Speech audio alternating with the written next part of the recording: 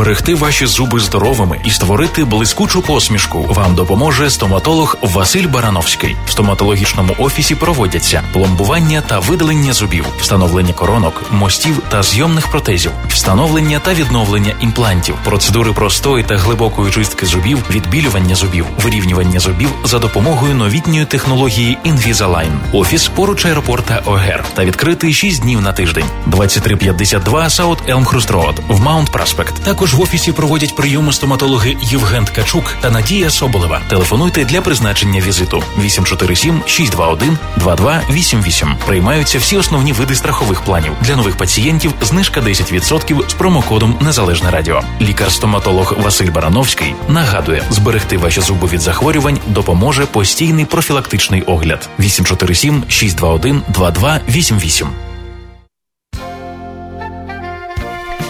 7:32. Ви слухаєте «Незалежне радіо» і в нашій студії зараз лікар-стоматолог Василь Барановський, кого ми вітаємо. Доброго ранку, докторе. Доброго ранку, пані Оксано. Доброго ранку, українська Чикаго. Доброго ранку, Сашко. Всім доброго ранку. Всім доброго ранку. Сьогодні у нас така тема, мабуть, яка турбує всіх, не тільки, власне, самих пацієнтів, а, зокрема, пацієнтів, їх батьків, мабуть, в більшій мірі. Це тема зуби мудрості. От що це за зуби мудрості, докторе? Чому виникають інколи проблеми з цими зубами? Інколи ми намагаємося їх, я знаю, удаляти, робимо спеціальну операцію. Вони нас турбують, напухають, болять. Ліпше б їх не було, інколи кажуть люди. Ось така тема сьогодні нашої розмови. І взагалі, звідки ця назва? Як ви думаєте, доктор, мудрості? Дякую за запитання. Таке доречне питання. Зуби мудрості, по-перше, це останні зуби, які коли прорізаються вже в фактично дорослому віці. Як правило, вони прорізаються між віком 17-18, 25-26 років, фактично, коли не тільки людина фізично, а й психологічно сформована, через те більше всього назва більше всього пов'язана з тим, що це зуби вже прорізані в дорослому віці, сформованої людини, і через те рахується, що зуб – це ознака того, що людина вже помудріла. Це, звичайно, жарт, але так воно є, споконвіків рахується. Зуби мудрості – це є останні зуби, які прорізаються на нижній верхній щелепі, саме останні, або треті моляри вони називаються. Як правило, вони прорізаються в віці від 17-18, в деяких людей він раніше, в деяких вони набагато пізніше. Процеси стимуляції прорізання зубів мудрості зв'язано з тим, наскільки є розвинута нижня щелепа, наскільки є розвинута верхня щелепа, і особливо впливає, що ми їмо, яку їжу. Чим твердішу ми їжу їмо, тим більше ми стимулюємо нижню і верхню щелепу до росту, і тим більше створюється більше місця для того, щоб зуби мудрості прорізалися. Якщо є достатньо місця в нижній верхній щелепі, зуби мудрості прорізаються, становляться так всі нормальні зуби. На жаль, наше соціально-економічне положення на сьогоднішній день призвело до того, що ми фактично дуже малій кількості вживаємо тверду їжу, і ми фактично нівелювали фізичний стимулятор росту нижньої щелепи, і нижня щелепа в більшості випадків є трохи ненадорозвинута, вона є в меншому об'ємі, і, як правило, місця для прорізання, особливо нижніх зубів мудрості, є замало. І з цим пов'язано дуже багато аспектів і проблем, які пізніше потім виникають. Угу. Тобто, колись в стародавні часи люди більше вживали, очевидно, твердої їжі, правда, доктор? Мабуть, все-таки це було... Якщо взяти, розглянути продукцію або їжу, яку люди їли 100 років назад, вона була менш проварена, менш прожарена, вона більше була в сировинному вигляді і більш твердіша, ніж зараз. Тепер ми п'ємо різні мілкшейки, кашки, йогурти, м'які, пухнасті ватяний хліб, мало овочів вживаємо, фруктів вживаємо, такі речі. Зрозуміло. Це добре, коли є зуби мудрості, чи ні? Ось мене таке запитання. Чи це просто факт, з яким треба змиритися? В однієї людини вони є, так, в іншої людини ні. Пані Оксано, я дивлюсь на те питання, що нам з неба було дано, воно має бути в нашому організмі. Тобто зуби мудрості були зарані біологічно запрограмовані як одна із складових частин людського тіла. Через те зуби мудрості мусять бути, тому що вони приймають надзвичайно важливу функцію в процесі пережовування їжі, переробки їжі. Зрозуміло. І ось якою є кількість цих зубів? Інколи я знаю, що буває два вгорі, так, і два внизу. Інколи він виникає так, що не є повна кількість 4 зубів, так? Є, як правило, внизу завжди є по одному зубі мудрості. Надзвичайно рідко буває таке, що вони відсутні. А вверху дуже часто зустрічається ситуація, коли є по 2 зуби мудрості, тобто 2 зуби мудрості зліва і справа. Тобто основний зуб мудрості і потім біля нього ще маленький. Так, як знаєте, як гриби ростуть. Гриб, один великий, один маленький біля нього. Так само це. Якщо основний зуб мудрості, верхній будемо в даному випадку говорити, є нормально сформований, прорізаний, тоді малий зуб мудрості має бути забраний в зв'язку з тим, що, як правило, не щільно один до одного стоять, і там є замало кісткової тканини між ними, і це в майбутньому призводить до того, що утворюється патологічна кишеня в м'яких тканинах, і там частіше всього їжа застряє, і потім виникає або кровотеча, або з десна є підпухші, або неприємний запах з тієї ділянки є. Зрозуміло. Докторе, ось як вони, тобто, як вони вже виникли, яким чином вони, скажімо, я не хочу сказати розвиваються, але ростуть? Чи є якась специфіка розвитку цих зубів, пов'язана, очевидно, з віком вже людини? Тобто, чи вони якось гірше розвиваються, чи... Наш організм є запрограмований. Ми є запрограмована машина, на жаль. Нічого не може відбуватися так просто. Тобто, так запрограмований організм, що зуби мудрості прорізаються саме останні, і стимул росту зубів є завжди запрограмованим. На жаль, цей механізм працює дуже добре і без проблем, і без жодних ускладнень, якщо є достатньо місця в нижній і верхній щелепі. Я просто вертаюсь до початку своєї розмови, що, як правило, на сьогоднішній день ми дуже часто зустрічаємося з ситуацією, що нижня щелепа не є до кінця розвинута, і місця для зубів мудрості є надзвичайно мало. Вибачте, доктор, я змушена вас перервати, у нас є телефонний дзвінок. Доброго ранку, слухаємо ваше запитання, будь ласка, говоріть.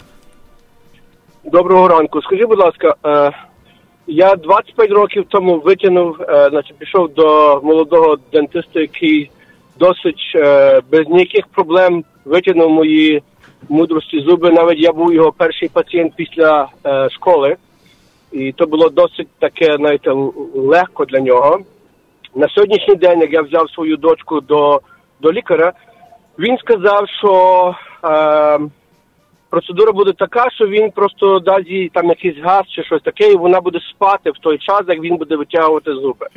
Ну, це було досить цікаво. Я прийшов додому і, знаєте, як більшості батьків, зробив такий маленький ресерч на комп'ютері, і що я побачив, що дуже багато людей кажуть, щоб то не робити, тому що навіть лікарі, навіть дентисти, тому що деколи дентист, вони кладуть в рот такий спеціально, знаєте, такий девайс, я не знаю, як то сказати по-українськи, який відкриває рот до максимуму. We call this mouse wrap. Людина спить. І то поводує, що коло вуха там є такий диск, той диск може бути терміново, значить, може бути такий демедж, і людина пізніше, після 2-3 днів, як painkillers перестають працювати, дістає сильні головні болі, болі в щелепі і так далі, і так далі. І деколи люди кажуть, що вони пішли з одним проблемом, а дістали проблеми до кінця життя, яке, власне, подавало то, що той девайс, який відкриває дуже широко рот, зробив, я не знаю, permanent damage. Пошкодив. Дякую вам за запитання. Ви знаєте, що я вам так скажу, ваше запитання – це було своєрідне пояснення і виступ, розумієте. Мені фактично мало що треба додати до цього, абсолютно я з вами згоден. І, як правило, коли дається цей загальний наркоз або газ, як ви сказали, дається nitrous oxide, то, безумовно, для того, щоб запобігти ускладненням, ставлять bite-block або mouth-prop. І, як правило, якщо його дуже далеко запхати і розширити, довготривале відкриття роту призводить до того, що головка нижньої щелепи тисне на диск, який знаходиться в нижньощелеповій ямці і дуже близько до головного мозку, призводить до того, що диск зміщується і частково може наступити розрив зв'язок, який його тримає, і після цього починається інше ускладнення. Починається біль, починається те, що нижня щелепа починає кликати або скакати, коли відкриває, тобто є нерівномірне відкриття, а такі step-up, step-down.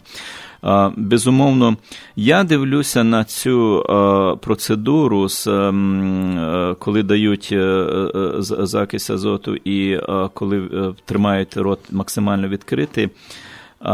Ця процедура має бути використовуватися тільки в надзвичайно рідких випадках. Я можу навіть перечислити групу. Як правило, це група зв'язана людей, в яких нервова система є неурівноважена, різні психічні захворювання, коли ви не можете передбачити, що може статися під час операції. Для цього в більшості випадків практикується звичайне видалення зубів під звичайною локальною анестезією і без всякого роторозширення. Тобто пацієнт мусить сам регулювати. Завжди можна, якщо пацієнт втомився, завжди можна зупинитися на хвилинку, на пару хвилин, щоб пацієнт закрив рота, відпочив, щоб м'яз розслабився, і в такому даному випадку ми запобігаємо подальшому ускладненню. То, що ви сказали, абсолютно воно по великому рахунку є трошки якби, як правильно сказати по-українськи, перегрузка. Перебільшене.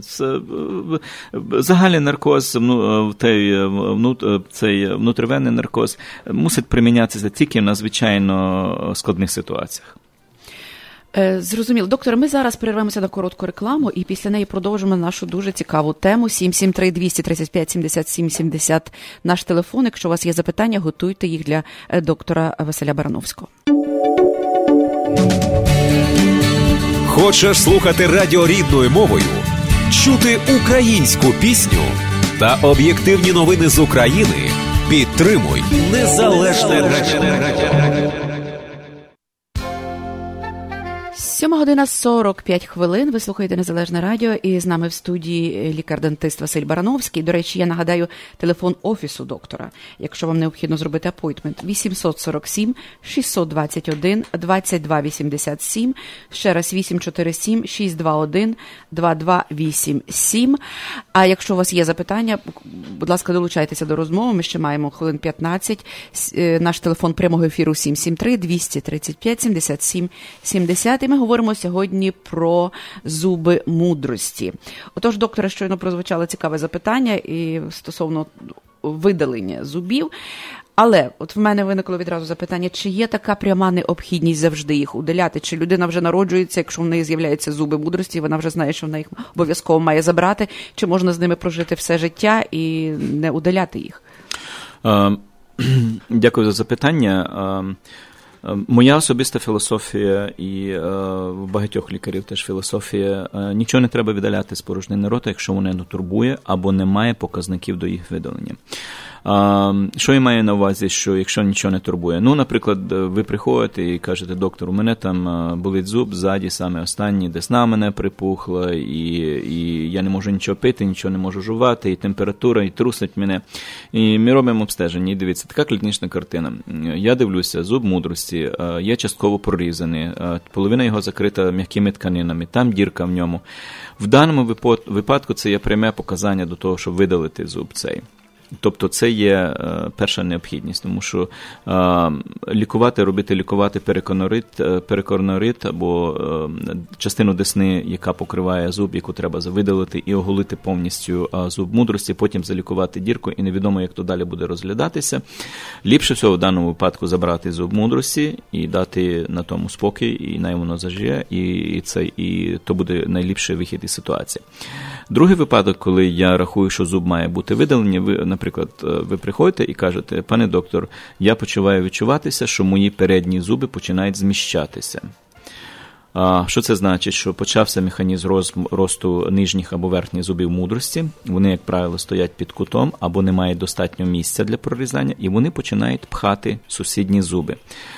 Коли зуб росте, зуб мудрості, він має надзвичайно велику силу, і він надзвичайно сильно штовхає зуби. І дуже часто стається, що передні зуби, особливо нижні, зміщаються, і вони починають бути покривлені. Надзвичайно жаль мені тих людей, які заплатили декілька тисяч доларів за лікування, за брекети, або braces, або ортотритмент, або Invisalign, і перед цим зуби мудрості не були видалені, тому що рахувалося, що може бути окей, а потім через пару років то все змістилося, і по-новому потрібно починати лікування. У нас знову є телефонний дзвінок, докторе. Доброго ранку, говоріть, будь ласка. Я маю таке питання. Скажіть, будь ласка, то не про зуби мудрості, але про зуби.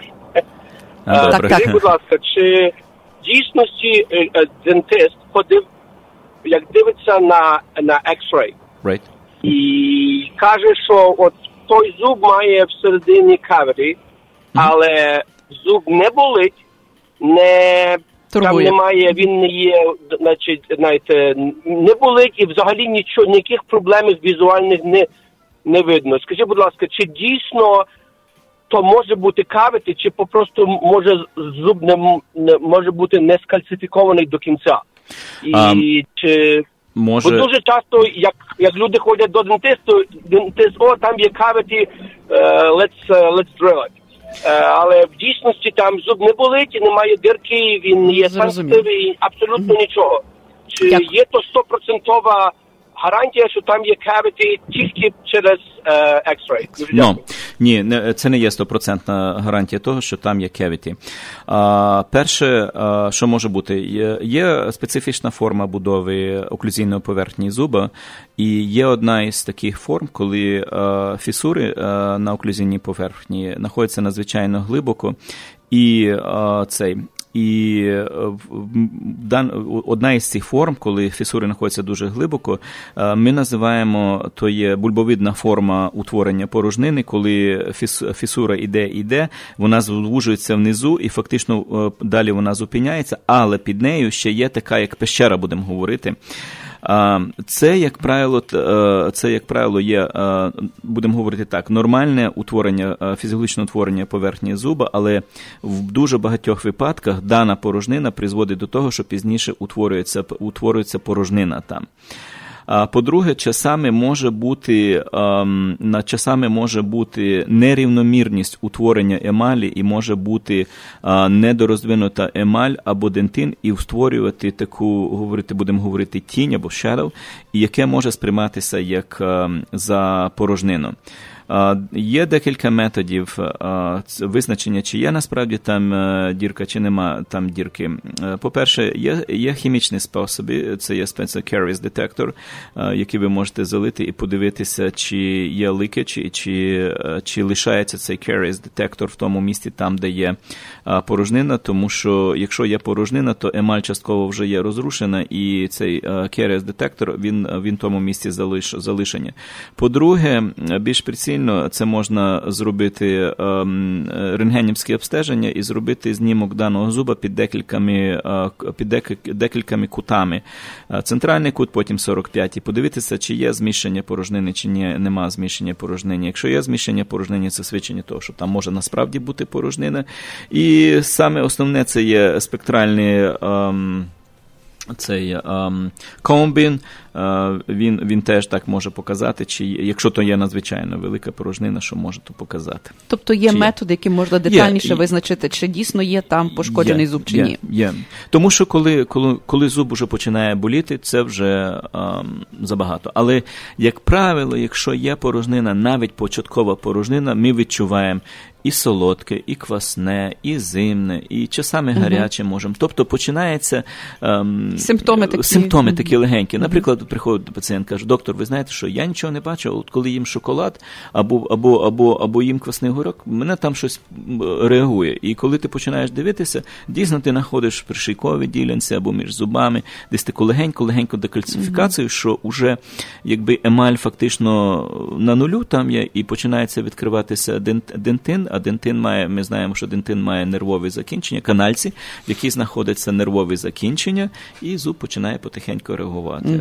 Тобто, як кажуть, вогню без диму не буває. Значить, початкова стадія – це є, коли зуб починає на щось реагувати. Бо нормально, якщо зуб є здоровий, він не буде реагувати ні на що. Не буде. Ну що ж, я теж так, мені здається, зауважу, що теж залежить і від кваліфікації лікаря, тому що це дуже важливо, коли лікар знає так багато і може з різними способами, власне, визначити, є проблема чи ні. І тут я маю нагоду нагадати телефон офісу доктора Василя Барановського, 847 621 22 87. Докторе, принагідно скажіть, будь ласка, де розташований ваш офіс? Офіс знаходиться в Маунт Проспект. Добиратися туди є надзвичайно легко. Це 2352 South Elmhurst Road, Маунт Проспект. То є пересічення вулиць Elmhurst і Октон-стріт.